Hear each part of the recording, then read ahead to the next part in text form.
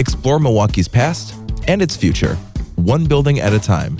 This is Urban Spelunking with On Milwaukee's Bobby Tanzillo and me, Nate Immig, from 88.9. So we are back at a building that we have spelunked in the past, but it's back in the news, and it's now reopened, the Oriental Theater on Milwaukee's East Side. Of course, every one of you has been there. That's right. Every single one of you, if not twice, right? Right. Well, this is the only surviving movie palace that is still a movie palace in the strictest sense. And has always been. So for a while it was closed. It's reopened now. Just get us up to speed. What is what's the nuts and bolts here? So Milwaukee Film officially took it over on July 1st. Right. And it closed just before that. And they've spent about 6 weeks doing some important stuff. It's not all stuff that people, they didn't really polish it, but they did some really important quality of life things. Right. So when you go to the Milwaukee Film Festival this year, you might not notice like a huge transformation, and that's probably a good thing. You will notice it if you need an ADA accessible bathroom. Sure. You will notice it if you're a woman and don't want to have to climb the stairs to go to the bathroom. That is crazy that there was no bathroom for women to use on the first floor. Yeah, it is crazy, isn't it? For all these years? Since 1927. So what do they do? Walked upstairs. Wow. How did they get away with this, Bobby? That I don't know. Ridiculous. At one point, though, a while back, they did add like a single person wheelchair accessible bathroom next to the men's room. Okay. But now it's going to be a full complement of men's and women's bathrooms on the first floor. They also upgraded the audio systems. They upgraded the screen. Okay. They upgraded their projection equipment. So it's going to be a lot of like good quality of life stuff. Like you may not walk in and be like, hey, everything's shinier, but you'll walk in and you'll feel it. Yeah, and those are the things that really count when you're going to a movie. Is you want to be able to hear the movie really well. You want to, experience really great visuals, and you probably want to go to the bathroom too. Yeah, if you got to do that. And the other stuff is going to come. I mean, they have a plan that goes out a number of years to like completely. They fixed some. There had been a leak in the roof. The roof has been replaced, and they have fixed a bit of the plaster in the auditorium that was damaged. Okay. But they're going to restore all of the plasterwork at some point. They're going to replace the seats in the balcony. Oh, okay. Fix the seats in the balcony and replace things that need to be replaced. And was the balcony closed, or was was like a portion of it closed, or was it always open? No, it was, generally speaking, I think it was closed. Yeah. It would open for big sale, like during the film festival. Yeah. It would open because they needed it. I've been up there once, but it was like for a special thing.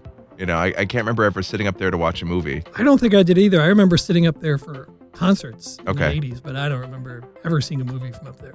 Well, when you talk about the 80s, that seems like a long time ago now, but in the history No, of it's this nothing building, compared right? to- Right. I mean, this building has been there since when? When did this open up? 1927. So when you go, you're not going to see, and I think that's probably a good thing that they're preserving so much of the original character of the building. They added the bathroom and they did some technological improvements, but the Buddhas are still there. Oh, yeah. All the ornate finishes are still there. I had people contact me too saying, oh, what are they going to do? I'm afraid they're going to wreck it, And when I went and did an initial story at the beginning of July, as Sarah Meany, who's their marketing person, said, we love this place as much as anybody. We Right. don't want to change it. We're not, they're, if you and I love the Oriental Theater, imagine with Milwaukee Film, Sure. people think of the Oriental Theater. They're definitely not looking to change it in any sort of way that would detract from the experience. So with the reopening of the Oriental Theater, of course, that makes me wonder about the Rocky Horror Picture Show being, the longest running live Rocky Horror Picture Show. Since 1978. Isn't that incredible? Is that going to keep going? Yeah, it is going to keep going. Well, we mentioned the Buddhas. That's one of the, I think, probably the most known thing that you kind of got to look for when you go to the Oriental Theater. There is so much stuff in there. Right? There's peacocks. Have you ever seen the peacocks? I have seen the peacocks. Yeah, I've seen the Buddhas. There's like a little cat-like animal, right, with the light-up eyes. Yes. But there are other things. There's other kind of Easter egg things that you uncovered in your tour that you might have to look a little bit harder to find. Yes. We're going to talk more about that next on Urban Spelunking. Nonprofit Radio Milwaukee is brought to you by you. A membership contribution is your personal commitment to music and to Milwaukee. Visit radiomilwaukee.org to check out our donor benefits and the thank you gifts you can get to show off your 88.9 pride. Back at the Oriental Theater this week on Urban Spelunking, and we were talking about these Easter eggs that you might find sprinkled throughout the theater, but only if you look really, really hard. Yeah. You could probably find endless Easter eggs in Right. the auditorium. If you go in there with the lights on, you can see all kinds of stuff that you'll never see if you only go see movies there because the lights are always down. So this most elaborate part, other than the lobby, the most elaborate part of the theater is almost always in the dark. Yeah. Um, So one of those things you might find with the lights on, George Harrison. there is a face in the carpet that is repeated in the pattern of the carpet. Okay. But there is one that the people who work at the Oriental think looks most like George Harrison of the Beatles, and that one is in the lobby. Oh. But if you Wait a look minute. at all the repeating, I mean, there's hundreds, I mean, probably thousands of them, of these little faces there, and they're all sort of similar, but because the way the carpet's made, it's not completely uniform. So some look like Kenny Loggins, some look like John Oates, But there's one that looks really the most like George Harrison, and that is in the lobby. So there's And it is sort of near the main door into the main auditorium. so there's no way that anybody could just like pinpoint this, right? You got to go to I your don't know. story and see the picture, but Yeah, you might be able to pinpoint it. to get a really close view, you got to look at the And pictures. that's the one they showed me that they all agree is. I mean, I don't know if they voted, but So this is the thing, like there's this thing. consensus. There's like, have that you there's- seen George Harrison's face in the carpet? I'm like, hell no, I have not. And this would literally be impossible because this is 91 years old. Yes. So it wasn't like an intentional choice unless George Harrison visited the builders from No, the and the future. carpet's not that old. I should say. Oh, The okay, carpet's not okay, that all old. No, right. the carpet's not that old. But no, I doubt they invented George Harrison years before his birth. Unless he And years appeared to before them his in a beard vision. growth. And of course, it looks like George Harrison, late era Beatles, like Uh-huh. when John Lennon looked like a rabbi and that Right. they had beards and long hair. And Okay, so there's this section of the carpet that Yes. kind of resembles George Harrison. yes, look away from the Kenny Loggins one. So that's that. Yeah. What else? And can I say what freaked me out about that most of all, and this will be Yes, please. relevant to nobody or nothing. No, but it's- this is a podcast, so that's when we talk about the things that are relevant to This no one. this is relevant to me. And, But and I was in a hopefully- band for a long time with a guy named Joe Vent. Okay. And Joe is like the biggest George Harrison fan I know. Okay. And Joe also wrote a song that our band used to do called I Saw Your Face in the Carpet. So as soon as they showed it to me, I'm like, hold on, I got to text someone. So I took a picture of it and I texted it to Joe. I'm like, oh my God, this is like some crazy prophecy. Although he never said he saw George Harrison's face in the carpet still. So George Harrison in the carpet. Yeah. What else? Also in the lobby, there is a tile border that runs around the lobby, as you Mhm. can see, and it's got a repeating pattern in it. Okay. And there's one tile that breaks the pattern. Hmm. And we don't know why that is, of course. We don't know. You and I speculated about this earlier. Were they one tile away from completion and they were like, well, we could wait till we get the right one, or we could just throw this one in there now and nobody will ever Right. notice. Because like on the left side of the tile, it That matches. one matches on one side, but on the other side, it doesn't match. It breaks. The pattern is broken there. And if you look at it, you can see the pattern is clearly broken. That also is in the lobby. I will tell you that much. So you got to look around for this one out of place tile. Yes. That perhaps the tile person was just like, Yeah, we don't know, or maybe it was just I don't know. They probably drank beer on the job back then. right? Maybe Is it they in had too much. is it in a pretty visible place? It is in a very visible place. I will say it is on what would be the east side of the lobby. So you have to know your directions when you Yes. enter the theater. You're facing east, Okay. so it is sort of toward the easternmost part of the lobby. You're Not being much kind I'll of tell you. stingy with the clues here, Bobby. It is beyond. It is past. You have to walk past the concession stand. Okay, past the concession stand on the east side, look for that one out of place tile, and that's it. Yes. He's giving away no more clues. No more. Well, I don't. I want them to let me in. That's right. Okay. I can't say it all. And there are some other Easter eggs that you can only see, like other people online were talking about. Oh, have you seen Devo fans will want to see this Easter egg?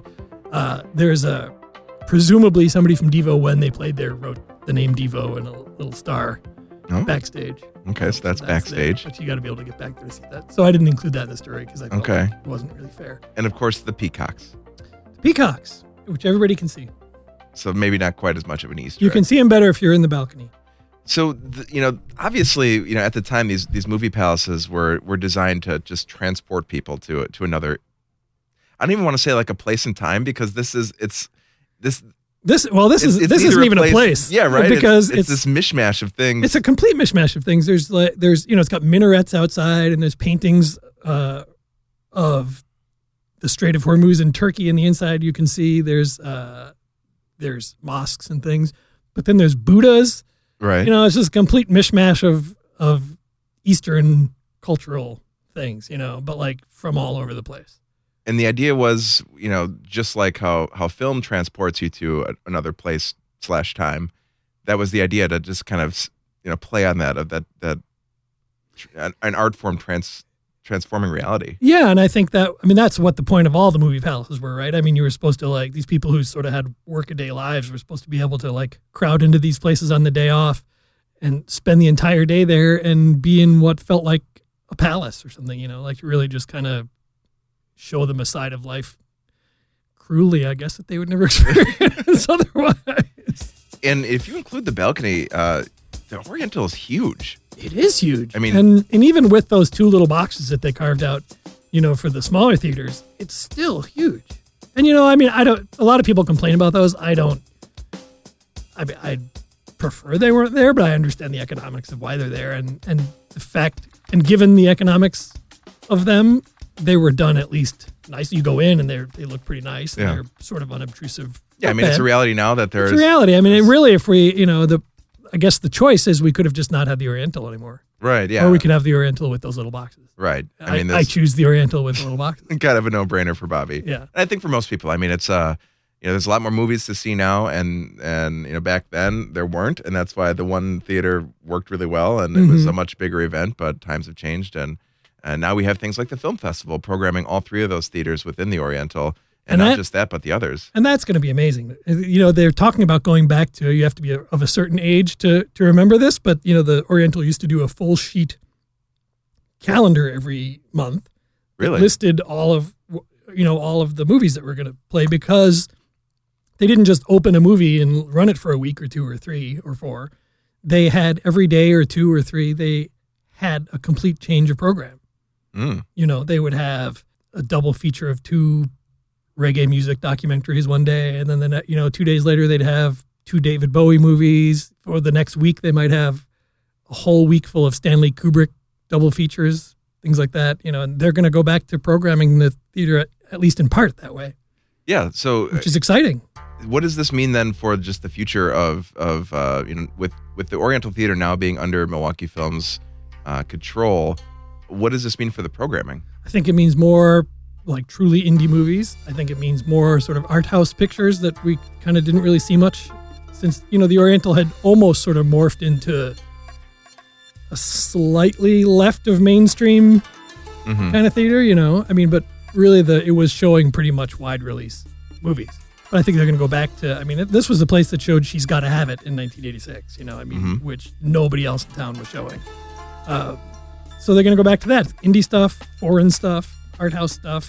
Well, what a great piece that you wrote, Bobby. I mean, it really digs into the history, and as I mentioned, tons of really great photos, all these original plans and renderings from before the movie palace was constructed. Lots of really great stuff. So make sure you check out the complete column linked right here at radiomilwaukee.org. Well, Urban Spelunking is produced by Tyrone Miller and Kenny Perez. Handcrafted sonic inspiration comes from the License Lab with support from On Milwaukee and your membership. Subscribe to this podcast at radiomilwaukee.org/podcasts on iTunes or anywhere you listen to podcasts. On Milwaukee's Bobby Tanzillo. Thanks.